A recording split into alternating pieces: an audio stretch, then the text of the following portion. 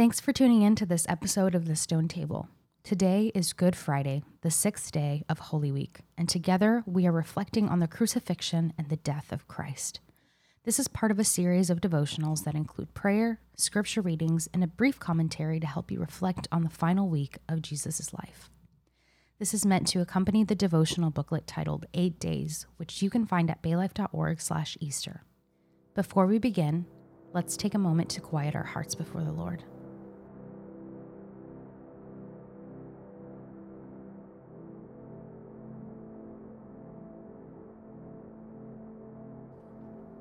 O crucified Jesus, Son of the Father, conceived by the Holy Spirit, born of the Virgin Mary, eternal Word of God. We worship you. O crucified Jesus, holy temple of God, dwelling place of the Most High, gate of heaven, burning flame of love. We worship you. O crucified Jesus, sanctuary of justice and love, full of kindness, source of all faithfulness. We worship you. O crucified Jesus, ruler of every heart, in you are the treasures of wisdom and knowledge. In you dwells all the fullness of the Godhead. We worship you. Jesus, Lamb of God, Have mercy on us. Jesus, bearer of our sins, Have mercy on us. Jesus, Redeemer of the world. Grant us peace. Amen. And now a reading from the Gospel of John, chapter 19, verses 1 through 30. Then Pilate took Jesus and had him flogged. The soldiers twisted together a crown of thorns and put it on his head. They clothed him in a purple robe and went up to him again and again, saying, "Hail the King of the Jews!" And they slapped him in the face. Once more, Pilate came out and said to the Jews gathered there, "Look, I am bringing him out to you to let you know that I find no basis for a charge against him." Then Jesus came out wearing the crown of thorns and the purple robe, and Pilate said to them, "Here is the man." As soon as the chief priests and their officials saw him, they shouted, "Crucify! Crucify!" But Pilate answered, "You take him and crucify him. As for me, I find no basis for a charge against him." The Jewish leaders insisted, "We have a law, and according to that law he must die, because he claimed to be the Son of God." When Pilate heard this, he was even more afraid, and he went back inside the palace. "Where do you come from?" he asked Jesus. But Jesus gave him no answer. "Do you refuse to speak to me?" Pilate said. "Don't you realize I have power either to free you or to crucify you?" And Jesus answered, "You would have no power over me if it were not given to you from above. Therefore, the one who handed me over to you is guilty of a greater sin." From then on, Pilate tried to set Jesus free, but the Jewish leaders kept shouting, "If you let this man go, you are no friend of Caesar. Anyone who claims to be a king opposes Caesar." When Pilate heard this, he brought Jesus out and sat down on the judge's seat at a place known as the Stone Pavement, which in Aramaic is Gabbatha. It was the day of preparation of the Passover. It was about noon. "Here is your king," Pilate said to the Jews. But they shouted, "Take him away! Take him away! Crucify him!" "Shall I crucify your king?" Pilate asked. "We have no king but Caesar," the chief priests answered. And finally, Pilate handed him over to them to be crucified. So the soldiers took charge of Jesus. Carrying his own cross, he went out to the place of the skull, which in Aramaic is called Golgotha. There they crucified him, and with him 2 others, one on each side and Jesus in the middle. Pilate had a notice prepared and fastened to the cross, and it read, "Jesus of Nazareth, the King of the Jews." Many of the Jews read this sign, for the place where Jesus was crucified was near the city, and the sign was written in Aramaic, Latin, and Greek. The chief priests of the Jews protested to Pilate, "Do not write the King of the Jews, but that this man claimed to be the King of the Jews." And Pilate answered, "What I have written, I have written." When the soldiers crucified Jesus, they took his clothes, dividing them into 4 shares, one for each of them, with the undergarment remaining. This garment was seamless, woven in one piece from top to bottom. "Let's not tear it," they said to one another. "Let's decide by lot who will get it." This happened that the scripture might be fulfilled that said, "They divided my clothes among them and cast lots for my garment." So this is what the soldiers did. Near the cross of Jesus stood his mother's sister Mary, the wife of Clopas, and Mary Magdalene. When Jesus saw his mother there and the disciple whom he loved standing nearby, he said to her, "Woman, here is your son." And to the disciple, "Here is your mother." From that time on, this disciple took her into his home. Later, knowing that everything had now been finished, and so that the scripture would be fulfilled, Jesus said, "I am thirsty." A jar of wine vinegar was there, so they soaked a sponge in it, put the sponge on a stalk of the hyssop plant, and lifted it up to Jesus' lips. When he had received the drink, Jesus said, "It is finished." With that, he bowed his head and gave up his spirit. Loving God, we know that you love us, so we confess that we have let you down. Every day we betray you, deny you, misunderstand you, and crucify you. We betray you when we are selfish or unkind.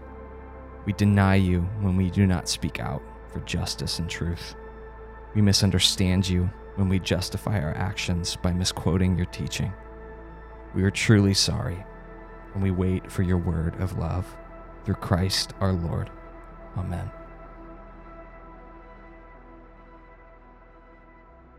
Welcome to our Good Friday episode, where we will be reflecting on the crucifixion of Jesus Christ, which next to the resurrection is the biggest event in the history of the Christian faith. Absolutely. It's foundational to everything that we believe as Christians. And because of that, it's a story that we've heard over and over again. And yet I think there's still subtle things in the gospel accounts that we might not have seen before. Mm-hmm. One of the things that takes place a little bit earlier than the events that we read in John in this episode is that Pilate is unwilling to condemn Jesus, which in and of itself is a big deal. Right. Pilate was notorious for mercilessly killing innocent people. Right. He yeah. never hesitated to do that. So Right. this speaks volumes to Jesus. Yeah. What we know historically is that Pilate had no problem being merciless and cruel and unfair if it kept him in power. Right. So it's a big deal that he's unwilling to condemn Christ. And in an effort to get out of having to sentence Jesus to death, he offers to release a prisoner in the hopes that the crowd will ask for Jesus' release. But they ultimately choose a man named Barabbas, and that much is familiar. But what's fascinating here is what Barabbas' name means in the Hebrew, Bar Abba, from the Father. Throughout John's Gospel in particular, Jesus has emphasized his relationship with the Father, and by that we're referring to the first person of the Trinity. He says, "I've come from the Father. I've come to do the will of him who sent me. I and the Father are one." And so then at Jesus' crucifixion, the crowd says, "We don't want this son of the Father. We don't want Jesus to go free. We want Barabbas. We want this other son of the Father." But the irony is that Barabbas is not a son of our Heavenly Father, but he's the son of our father, the devil. Yeah. And so the crowd chooses the wrong son of the Father to go free, the one who is guilty and not the one who's innocent. Right. And as we take a look at the rest of the story and the sequence of events that follow this, we see Jesus being led out of the city of Jerusalem, which was a common practice in ancient days when people were sentenced to death.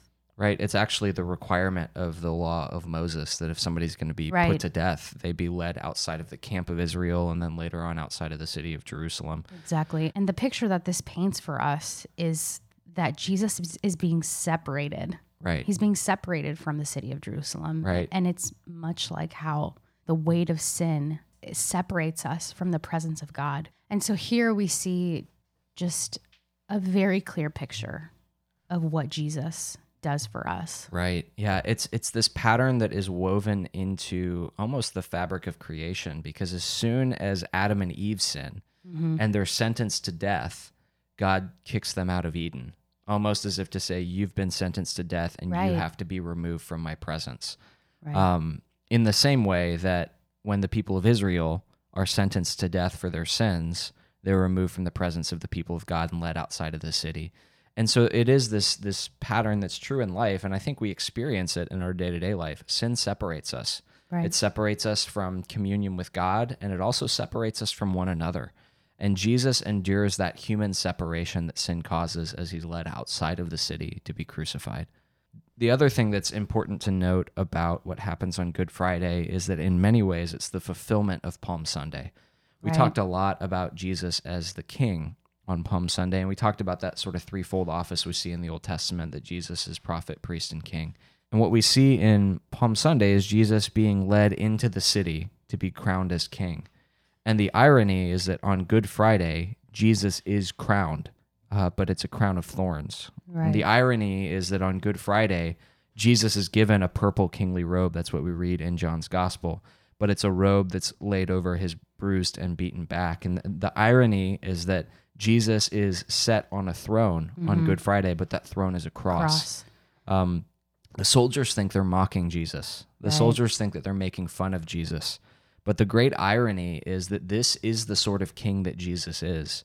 That he was always meant to be. What the soldiers meant for mockery is actually the fulfillment of what God's plan was all along. Exactly. The cross is where Jesus reigns. Exactly. The cross is how Jesus conquers his enemies. That's right. The cross is how Jesus breaks the power of Satan. The cross is how Jesus sets his people free and delivers his people. Jesus is a king who reigns from the cross.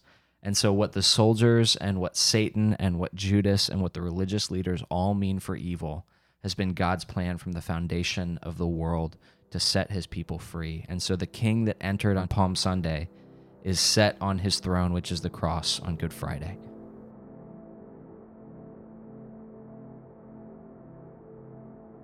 So in light of all that we have heard, may you find in the cross a sure ground for faith, a firm support for hope, and the assurance of sins forgiven. And may the blessing of God go with you now and forevermore. Amen.